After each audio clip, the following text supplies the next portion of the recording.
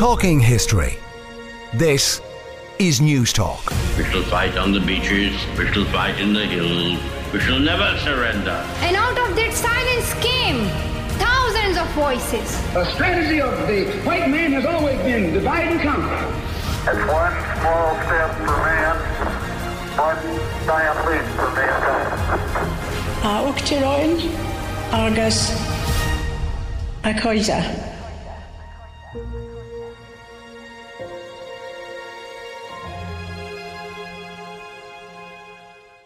Good evening, welcome and happy Easter. We're talking history on News Talk 106 to 108 with me, Patrick Geoghegan. In tonight's show, we're looking at the leadership and legacy of Margaret Thatcher, and we'll be debating her impact on British politics and society. You can email us your thoughts and views, talkinghistory@newstalk.com, and we'd love to hear from you. Last week, we looked at the rise and fall of Adolf Hitler, and we found out why the Holocaust took place and why he lost the Second World War so spectacularly. And if you want to listen back to this or to any of our older shows, just go to the News Talk app, powered by Go Loud, our website newstalk.com, or wherever you download your podcasts. Tonight's debate is on Margaret Thatcher, with this weekend marking the 10th anniversary of her death. Britain's first female Prime Minister, Margaret Thatcher has been described as a cultural icon, as well as one of the most divisive and polarising leaders in her country's history. So in tonight's show, we want to explore her leadership, her relationship with Ireland, her impact on British politics and society, and lots more besides. And to help me do this, I'm delighted to welcome our panel of experts. Charles Moore, Baron Moore of Etchingham, is the author of the award-winning authorised biography of Margaret Thatcher, published in 3 volumes, and he's the former editor of the Daily Telegraph, the Sunday Telegraph and the Spectator.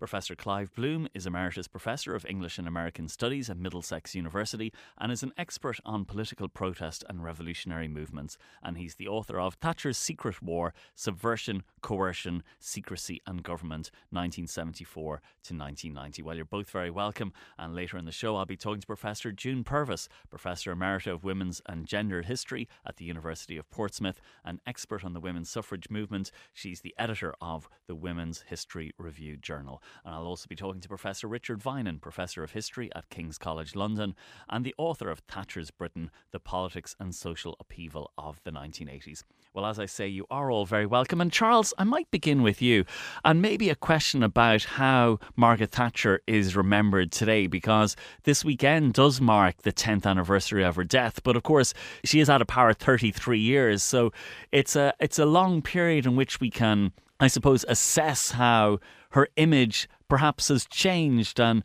is she still as polarising and divisive a figure as she was? Well, I qualify the adjective divisive in respect to Mrs. Thatcher. It's true that she wished to make a great impact and a great change, and therefore she welcomed arguments and was ready to confront difficult situations. But I think in some ways the reason she won and kept on winning was that she did produce a much greater level of industrial harmony. She came in 1979 when Britain was riven by strikes and all the problems that went with them. And a very significant statistic is that when she came in that year, more than 29 million working days were lost to strikes. And when she left office in 1990, fewer than 2 million working days were lost to strikes. So I think the ultimate effect of the reforms of all that sort was not divisive. It was actually created a more harmonious workplace than had existed in Britain for many years. I think now you're quite right about the way time passes and there's more of a perspective. And a lot of people remain very anti-Mrs. Thatcher. A lot of them remain very pro. But what I think is important is that it's common ground that she made a great difference and is a figure of great interest, not only for her political views and her actions, but also because of being the first and only woman of overwhelming political importance in Britain and the example that set. And I find that when modern politics are discussed, people do refer very much to Mrs. Thatcher, and quite a lot of people say, "Oh, if only we had Maggie here, it'd be so much better. We wouldn't have all this nonsense, etc." And other people, take a different attitude. But what is undoubted is that her image in people's minds is very strong, and what she stood for and why she mattered is clear in people's imaginations, I think. I think our policies since 1979 have built a new opportunity Britain which can hold its head high in the world of international affairs, and I'm sure those policies will continue, and we shall all pull together to ensure that they do. Miss Alice Marr.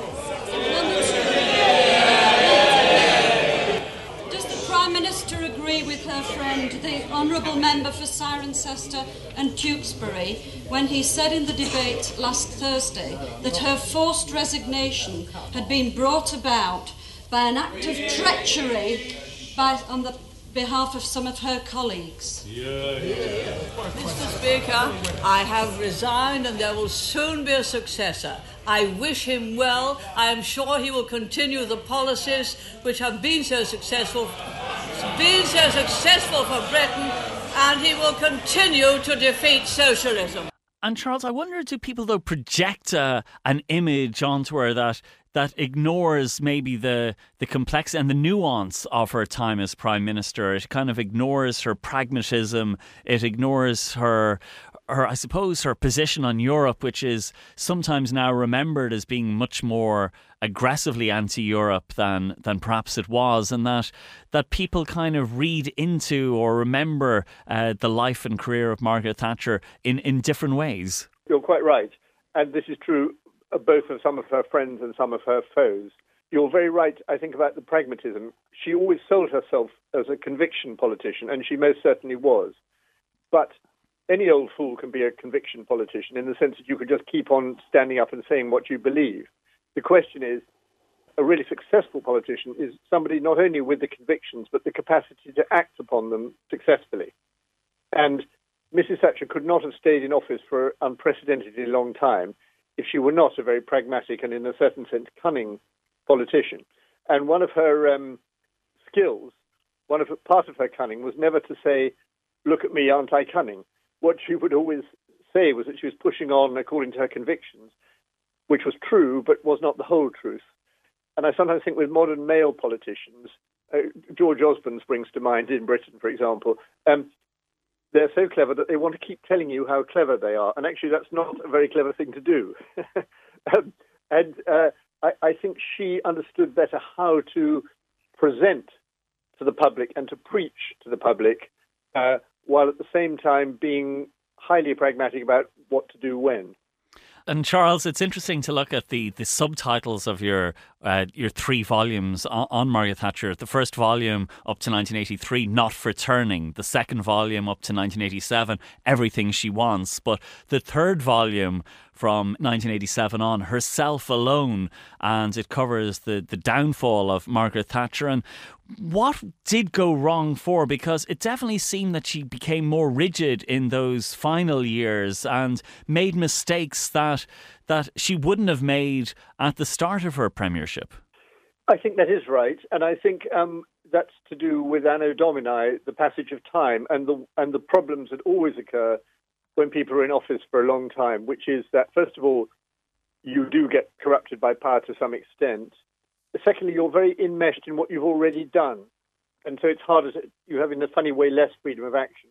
And thirdly, very important in her case, you have a whole load of colleagues who are getting fed up with you and want you to go so that they can have their day in the sun.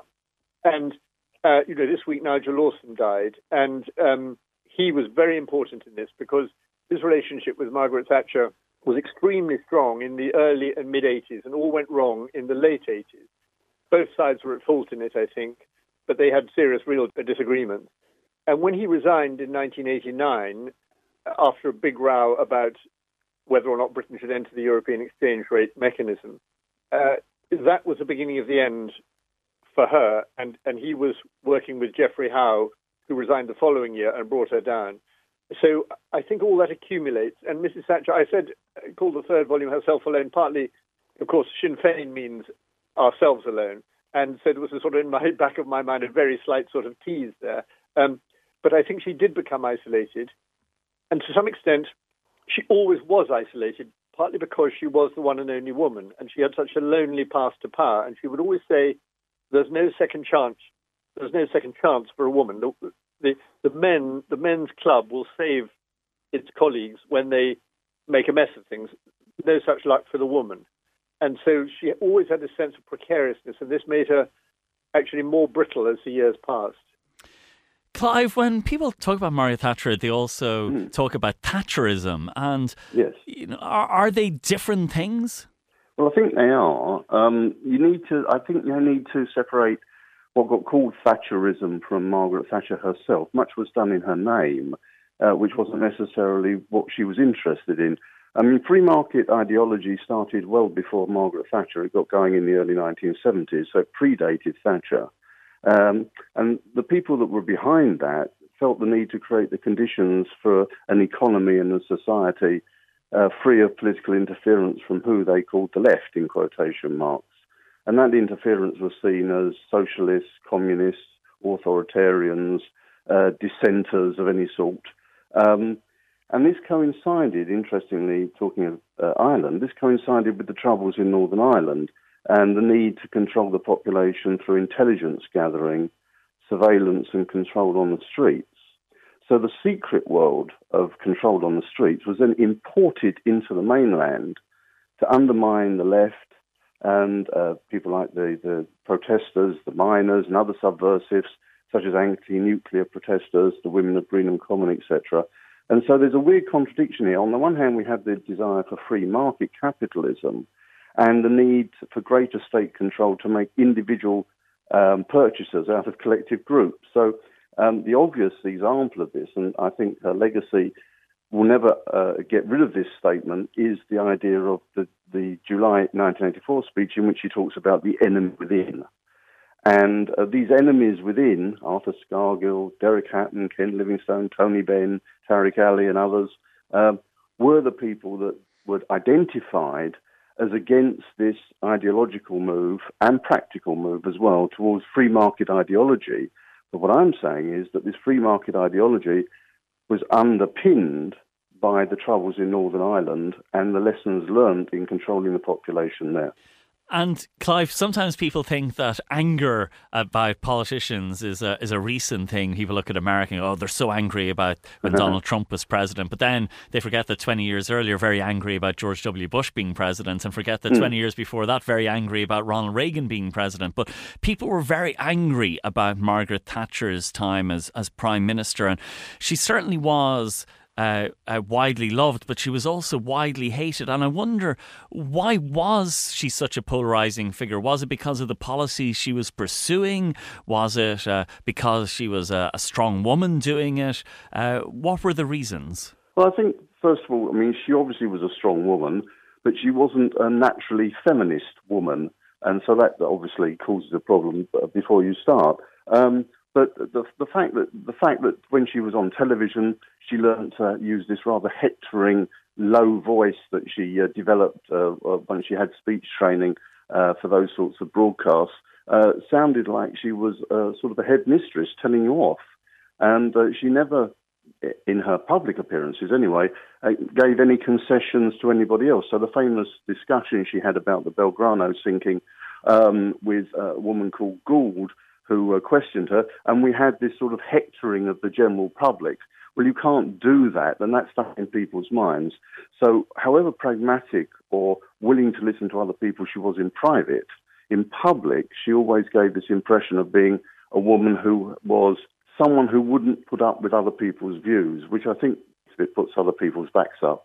More importantly, of course, equally, there was the miners' strike and there was Northern Ireland. So both of these things were very divisive and were never resolved, really. Well, the miners' strike has never been resolved till now, and the troubles in Northern Ireland have only just been possibly put to rest by now. So it's a very long drawn and problematic history, I think.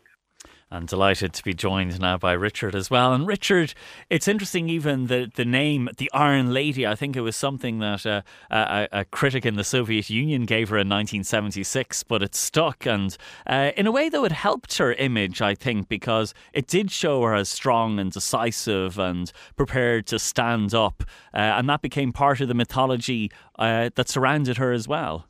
Yeah, absolutely. I mean, I think one thing you can't overstate with Thatcher is how lucky she was in her enemies.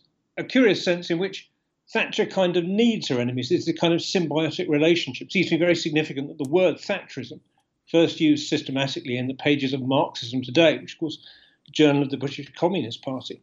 And there's a kind of way in which I think, Thatcher herself benefits from that, that things people initially put across as attacks on Thatcher end up rebounding in her favour. And when you look at, I suppose, that myth, what are the key ingredients of it? Because people seem to have had a personalised reaction to her. Is it because she was taking a strong view on the economy and what needed to be done to reform it, the idea of rolling back the power of the state, the leadership she showed during the Falklands? What are the elements of it that I suppose defines her premiership? Well, I think that there are three different things, I suppose, really. There's the policies of her government, which I think in some ways were less controversial than you might suppose. So one to remember is that a lot of the kind of rethinking of British politics had happened before Thatcher and to some extent across the political spectrum. If you look at a person who's inspiring economic debate in the 1970s, it'd probably be Peter Jay, who's economic editor of the Times, but he's Jim Callaghan's son-in-law. He's a member of the Labour Party. So there's a kind of economic rethinking going on across the Conservative Party, but also across the whole political spectrum. I think there's an extent to which things like the desire to contain trade union power, there are lots of different ways people try it, but both political parties are trying it from 1968 onwards, probably. But then there's also a kind of sense of a more systematic way of dealing with this kind of stuff that becomes labelled as Thatcherism, which I think is not just the product of Thatcher. I think it's the product of lots of other people.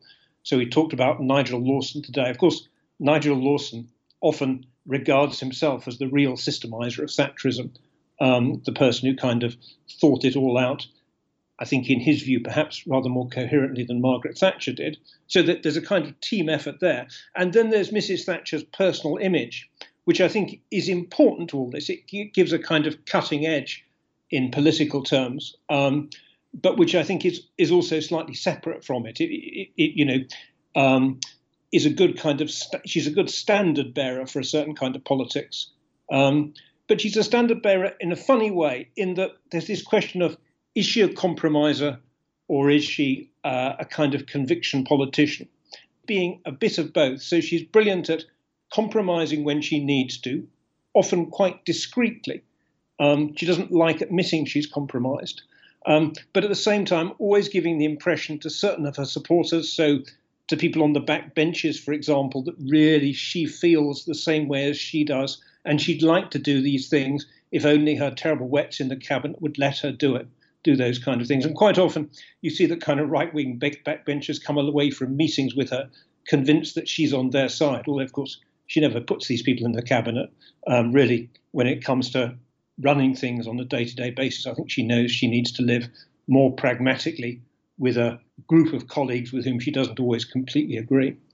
Charles, how would you assess her leadership on the world stage? Because she does have the great triumph of the Falklands War, and then she has that very close relationship with President Ronald Reagan, which helps, place the United Kingdom at the centre of these Cold War transformational moments with Gorbachev in Russia and so on. And it's very much a time when Britain has this central place that it hadn't had for many decades.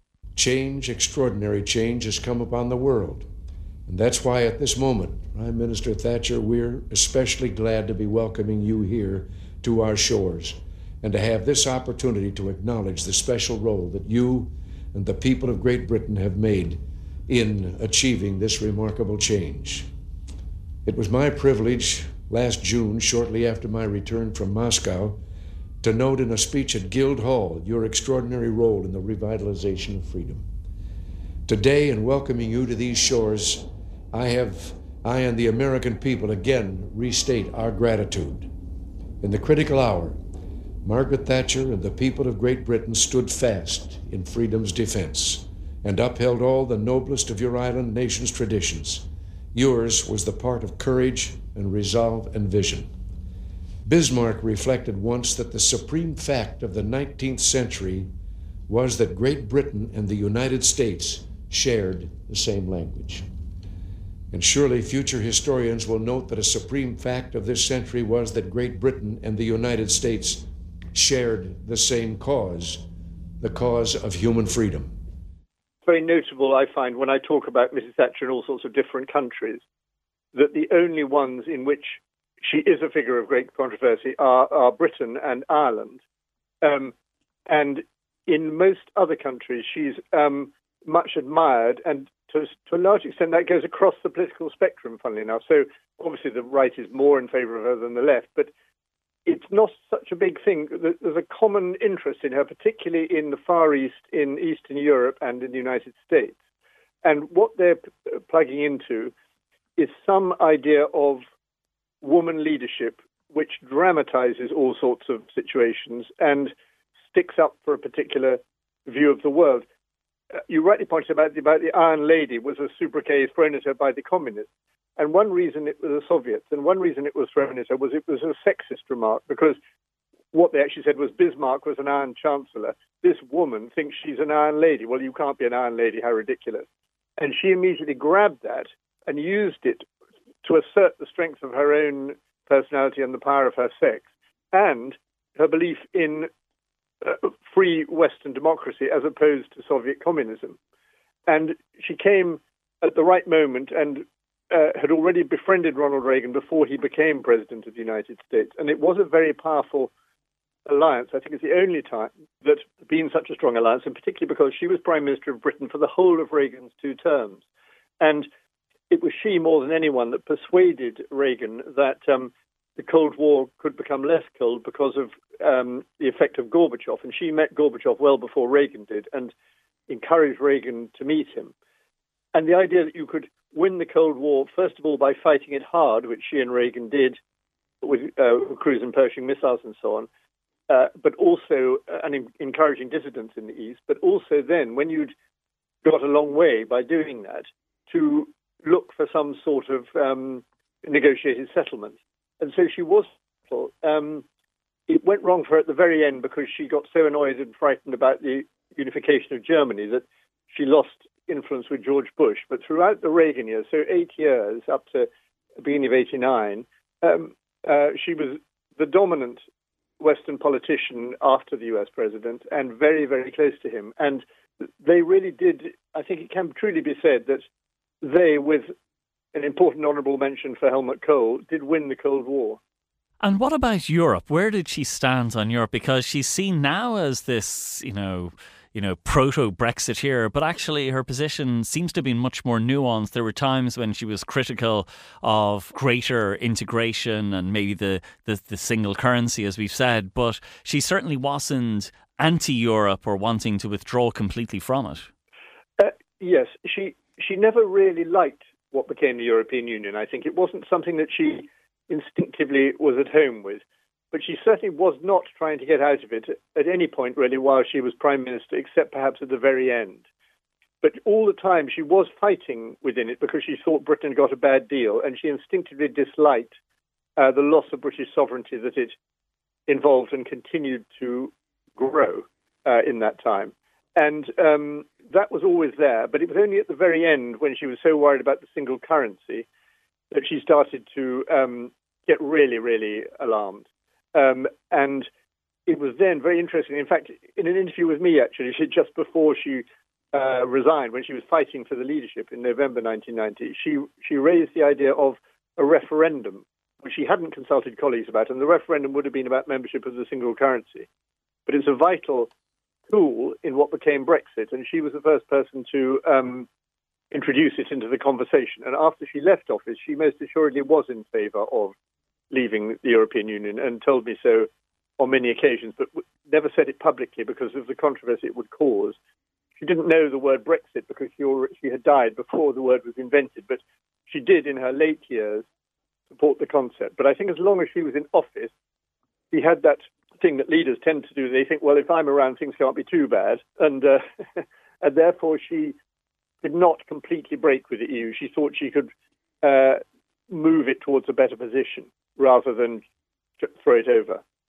And of course, Richard, her position on Europe was something that contributed to the falling out with many of her ministers and members of her own party. And in a way, she was an outlier, which is hard to maybe think of now when you look at the Conservative Party.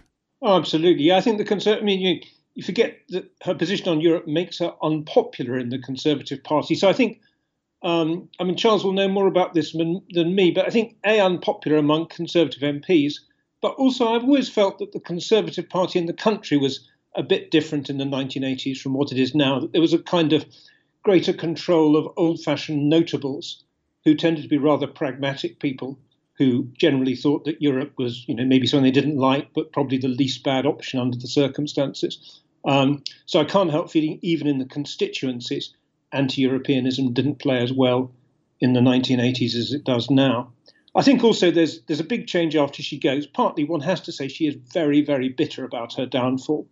And I think she does lose her touch towards the end of her period as Prime Minister. She's not as good a kind of instinctive politician as she had been before. And then she really, really loses her touch, I think, after she ceases to be Prime Minister. I think Thatcher is one of those people she sees politics as being about getting stuff done, being in power, not about kind of abstract principles. I always think the contrast with someone who's sometimes seen as someone who inspired her, Enoch Powell, is very interesting in this respect, in that Enoch Powell did see politics as being about abstract principles and did think being out of power was a price worth paying for kind of saying the right thing. I think Thatcher didn't think that. And therefore, I think once she's out of power, she's a changed kind of person. The constraints that had governed her when she was in office were gone. But I think actually those constraints were partly what defined kind of the real Thatcher. I also feel journalists have a big influence on her. I was amused by Charles's remark about his interview with her. I can't help feeling the way the press changes in the early 90s with people like Charles Moore and Paul Dacre rising up creates a new kind of appetite for the Brexiteer version of Thatcherism. And Richard, do you think that there is an element in her later premiership where she was so focused on international affairs and being this leader on the world stage that perhaps she neglected, or her attention was less focused on what was happening in Britain, and that contributed to her downfall then? Absolutely. So I think when she first comes to power, for the first 3 years of her time in office, she's really very self-consciously a domestically focused politician. And of course, she has a foreign secretary at that stage who's very much an old establishment figure, Lord Carrington, but also someone she trusts. So her view is kind of he gets on with foreign policy, and she's dealing with the economy mainly. I think after the Falklands, things change, partly because Carrington goes, and I think she never has a foreign secretary she trusts quite as much as she trusts him, but also the Falklands kind of creates her as this new figure, this world historical figure. So partly just world leaders take her more seriously after the Falklands. And then also, as Charles pointed out, just the fact she's in office for so long gives her a kind of status as the kind of doyen of international statespersons. I think also that there's a shift in terms of where she's admired. So this idea that she's not regarded as a divisive figure anywhere except Britain, I think that's overstating it a bit. I think probably in France, for example, you'd find quite a lot of people who were still very hostile to Margaret Thatcher. But I think it's certainly true that in Eastern Europe, in the United States and the Far East, there's a big kind of Thatcher cult, but one which especially builds up actually after she leaves office. So obviously the Far East, she goes on a lot of kind of lecture tours in the Far East. Obviously Eastern Europe, very understandably, they admire her because of standing up to the Soviet Union. I think the Czechs admire her because she's always very firm on British kind of responsibility and guilt about Munich, for example. I think the Americans admire her partly because she was close to Reagan, also again because she goes on the lecture circuit in quite a big way in the States after her fall. So I think that there are particular areas outside Britain. But of course, as the Thatcher of 1980 would have recognised, the key duty of a British Prime Minister is A, to win elections in Britain, and B, to implement policy in Britain. And of course, in terms of actually influencing things at world level, I don't think she's ever as important as she likes to think she is. The Cold War is ended by Gorbachev and Reagan, not by Margaret Thatcher. OK, well, tonight we are talking history on Easter Sunday about the legacy and leadership of Margaret Thatcher. We're going to take a quick break now. When we come back, I'll be talking to Professor June Purvis about the image of Margaret Thatcher and her polarising legacy. So stay with us here on News Talk. Welcome back to Talking History on Easter Sunday as we debate the leadership and legacy of Margaret Thatcher. And I'm delighted to be joined by Professor June Purvis, who's Professor Emerita of Women's and Gender History at the University of Portsmouth, an expert on the women's suffrage movement in Britain. She's the founder and editor of the Women's History Review Journal. June, you're very welcome to the show. Thank you very much for asking me. We've been talking about the polarising legacy of Margaret Thatcher, and it is interesting that it is such a complicated legacy because of some achievements, but then also some significant failures as well. Yes, that she was a very divisive figure, I think particularly in terms of her domestic politics, because she was determined to do what you call roll back the state and to privatise state-owned utilities. And also, don't forget, she wanted to tame the trade unions. To be honest, I think the trade unions needed some shaking up there because they were undemocratic and often quite sexist. So she did bring in legislation to enforce secret ballots in which every union member could vote, including women. And that was very unpopular at the time, but don't forget when Labour then got into power, they didn't reverse that legislation, so I think it was right. So I think the worst bit about her domestic policies was the closing of the coal mines in South Wales, parts of Scotland and the north of England, because she seemed to be so hard-hearted about it. When we see film of policemen on mounted horses running down miners who were trying to protect their livelihoods and their communities as well, I think it's very, very shocking. And did the rise of unemployment during this period as well perhaps suggest to those who are opposed to her leadership that the economic policies weren't working? Yes, I think so. I think that was the case. And let's talk about the poll tax. Why was that so controversial, and why did that hasten the end of her? Well, I think it was the poll tax really that undid Margaret Thatcher. The poll tax was introduced, which would impose a tax on every person who lived in a house, whereas previously the tax had been on the house itself. So the poll tax meant that people with large families would have to pay more than those with smaller families. So it was very, very unequal. And of course that forced her out. The cabinet, her own cabinet forced her out. And I can remember the day she left Parliament. She was in a maroon suit and there were tears in her eyes. It was the 22nd of November, actually. So it wasn't the electorate who got rid of her. It was her own cabinet. And that's something that's often left out of the memories or the recollections that, because many of them went on to then idealise her and deify her while leaving out that they were in fact the ones who had removed her. Yes. I think you're right on that. But don't forget, her style of leadership as well was quite confrontational. She liked debate. She wasn't a consensual leader. And I always see her as a sort of queen bee who liked to have men around her with whom she could argue and debate. So she never promoted any women to her cabinet in her 11 and a half years as Prime Minister. The only woman she ever promoted was Baroness Young, who she made leader of the House of Lords. So she wasn't a feminist in that way. In fact, she once said feminism is poison. And is that why, do you think feminists have an issue, many feminists have an issue with her? Because although she was a woman and the first woman Prime Minister of Britain, that she was seen as maybe not doing enough to support other women? Yes, I think you're right on that. I know feminists who say to me, don't talk about that woman. But on the other hand, I find her quite fascinating because, as you say, she was the first female Prime Minister of Britain. She's been the longest-serving Prime Minister in the 20th century. And also, she had to struggle against the sexism she found in Parliament, and also in terms of her social class. Don't forget, she was a grocer's daughter. And that was very, very unusual for women at that time to rise up the ladder like that. And I think what her father in particular, who was also a Methodist lay preacher, I think what he instilled instilled in her were those Methodist values of hard work, thrift and discipline. It's interesting to see the way she's portrayed on screen and on television. There was the Iron Lady movie starring Meryl Streep about her later years. I didn't think that was particularly good, maybe because it wasn't focused on her time as Premier. Gillian Anderson playing her in The Crown. And people are kind of fascinated by these portrayals and fascinated by things like her relationship with Queen Elizabeth II that are shown in that. Yes.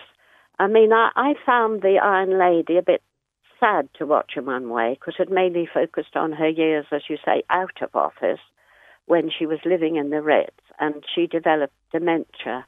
And there were those sad bits where she was talking to Dennis, who was already dead. Thatcher had been told when she became Prime Minister that she had to do something about her hair, about her clothes, and about her voice to make herself look more feminine. And so she used to wear those blouses with pussycat bows, and she had her voice lowered. It was considered too shrill. And I think Gillian Anderson got that off quite well in those episodes that we saw. And of course, she wasn't really very popular with the Queen, as we all know. Well, at least that's what we think. And why was that? Was it because the Queen was upset at the way the direction Britain was taking and the social unrest and division, or was it just a personality clash between the two? I don't think it was so much a personality clash. I think it was really the direction that Thatcher was taking Britain and how hard-hearted she seemed in pushing through these policies. She was determined, she was right. And it seems as though she was pushing through policy irrespective of the hardship she caused to families, to communities, etc. Why do you think she didn't like consensus, and why do you think that it seemed to be through argument and debate that she preferred to kind of drive through these? Was it because she wanted to play up that image of the Iron Lady, or was there something else at work here? I've often pondered that question, and I don't really know the answer. But she was quite tough. Don't forget, she came into Parliament in 1959, and she'd already had one attempt at being elected to Parliament, and that had failed. So she thought, well, I need to train in the law. And while she was still in the maternity hospital, having given birth to her children, I still find this remarkable, she signed the form to study for the bar. And she was called to the bar in 1954. So she was trained in argument, I think. Perhaps the fact also that she'd been to an all-girls grammar school and then went to an all-women's college, Somerville College, Oxford. Perhaps that helped to make her the way she was, a woman, this queen bee who stood out. You mentioned sexism that she faced in the House of Commons and in Parliament, but I wonder, there's also sexism that she faced in the media. Yes. Among some of her opponents. And I suppose, how do we separate those who were motivated by genuine concerns and genuine criticisms, and then those who had that it was their opposition was intensified, their dislike was intensified because this was a woman who was doing the things they didn't like? Yeah, I think it's quite difficult to disentangle those. I think one point I always make is that a lot of the Conservative MPs at the time had been brought up by authoritarian figures such as a nanny and had a distant mother. And they found it very difficult to challenge Margaret Thatcher. And yet, there was quite a bit of backstabbing going on as when she was eventually pushed out as Prime Minister. I think she was this towering figure, which some men both liked and some men loathed. So even though she was this towering figure, I think she was often still judged very much as a woman. OK, well, my thanks to Professor Jane Purvis, Professor Emerita of Women's and Gender History, for joining us tonight on Easter Sunday to discuss the iconography, the imagery and the polarising legacy of Margaret Thatcher. We're going to take a quick break now. When we come back, I'll be rejoined by my panel as we explore the legacy and the impact of Margaret Thatcher. Well, welcome back to Talking History. It's Easter Sunday and we're debating the legacy of Margaret Thatcher. I'm rejoined by my panel, Professor Clive Bloom, who's Emeritus Professor of English and American Studies at Middlesex University and the author of Thatcher's Secret War; Charles Moore, Baron Moore of Etchingham, who's the author of the award-winning 3-volume authorised biography of Margaret Thatcher; and Professor Richard Vinen, Professor of History at King's College London, an expert on the history of modern Britain. He's the author of Thatcher's Britain, the politics and social upheaval of the 1980s. Clive, tell us about your book on Thatcher's Secret War and this kind of internal Cold War that was waged against the so-called enemy within. Well, the enemies within were multiple, as I mentioned before. The interesting thing, I think, is that Charles Moore mentioned that she upheld dissent in the Eastern Bloc, but of course she repressed dissent in domestic politics. Obviously, it's not her specifically on most cases, it's the state. State organisations, it seemed to me, had grown exponentially during the 1980s. We have secret intelligence units in Northern Ireland. Obviously, you've got the SAS, the most famous. We had GCHQ, which Tam Diel, when he was asking questions about the Belgrano, didn't actually know GCHQ existed. We have MI5. There's, of course, MI6. There are other agencies, and at this point, there are absolutely no laws at all governing the secret services. There's a directive by a Home Secretary from the 1950s, which tells people what he feels they should do, but otherwise there's nothing else. So they were really left to themselves. When Margaret Thatcher was asked a question by Neil Kinnock during the 80s on the secret services, she just said, "They're doing their job, be quiet, I'm happy with what they're doing." Although for large parts, she didn't actually know what they were doing. And the truth is, there was more bugging, there was more robbery, there was more use of private investigating organisations. There was much more going on behind the scenes, including the RUC special branch encouragement of, well, we'll say assassination squads for what it's worth. And this went on pretty much unorganised and unrecorded and unrefrained. And it went on for a very long time. And if you think of the type of coercion that was used against the miners and other people, Arthur Scargill, for instance, actually had his fish and chip shop bugged to listen in on what he had to say. So in the 1980s, there's a very, very strong and secret story about how the state, on behalf of Margaret Thatcher, not in her name, not her directing it, but in her name, directed these attitudes. It was all begun much earlier. You have a sort of coming together of the military, intelligence, and economic side of the world, who agree that things need to change, as I said before. So we have a number of people like Frank Kitson. Who else? We had Chapman Pincher, Erin Neave, Frederick Forsyth, and others, joining together with people like Walter Walker, who talked about the Red Menace, John Hackett, David Sterling, even Huey Green, the entertainer, who all believed that Britain was being undermined by the left and by sort of left-wing dissent. They tended to just really make everybody the same. They painted everybody with the same colours. So there was this idea, going back easily to Colin Wallace and Clockwork Orange and the attempt to blacken Harold Wilson's name during the early part of the decade, that we were actually under attack from communism and socialism, and that this red menace had to be destroyed. And it not only created huge divisions, but it also created wide spaces between different political views, the obvious example being the miners' strike.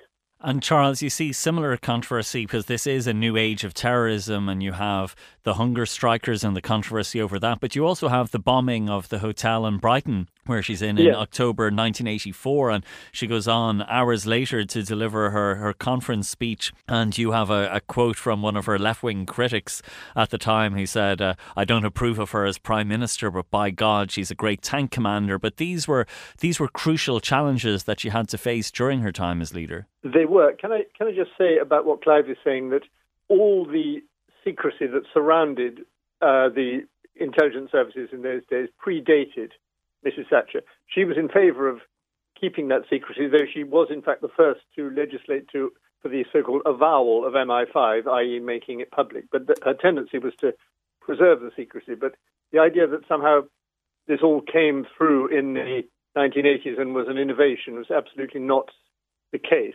On the Irish question, I think you raised a very important point. Mrs. Thatcher's career at the top was punctuated by terrorist attacks on people she loved and on herself, as well as, of course, on the wider population. And so Airey Neave, her right-hand man, was killed by the INLA weeks before she won for the first time in 1979.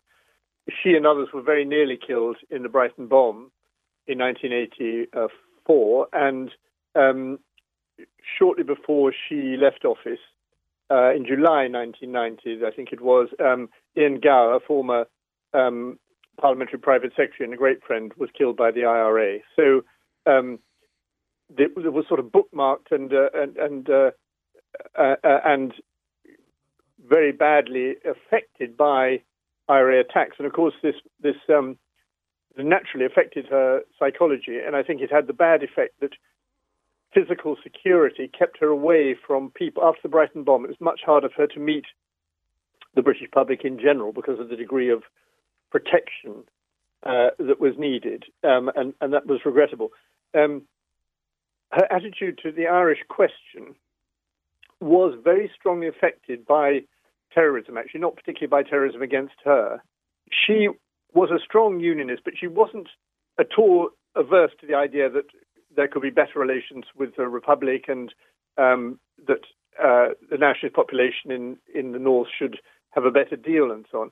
What made her absolutely adamantine was the idea that British people were being murdered and that any concession should be made to people who were murdering them. And in particular, and above all, she felt this was true of people who were serving the United Kingdom in the armed forces or the police, so the RUC, soldiers in Northern Ireland and so on. And the idea that anything should be conceded because they were being murdered was something she absolutely couldn't tolerate. And it was one of the reasons that she was so firm on the hunger strikes, though she did, in fact, secretly show some pragmatism there of the sort we were talking about earlier. But nevertheless, she was very firm.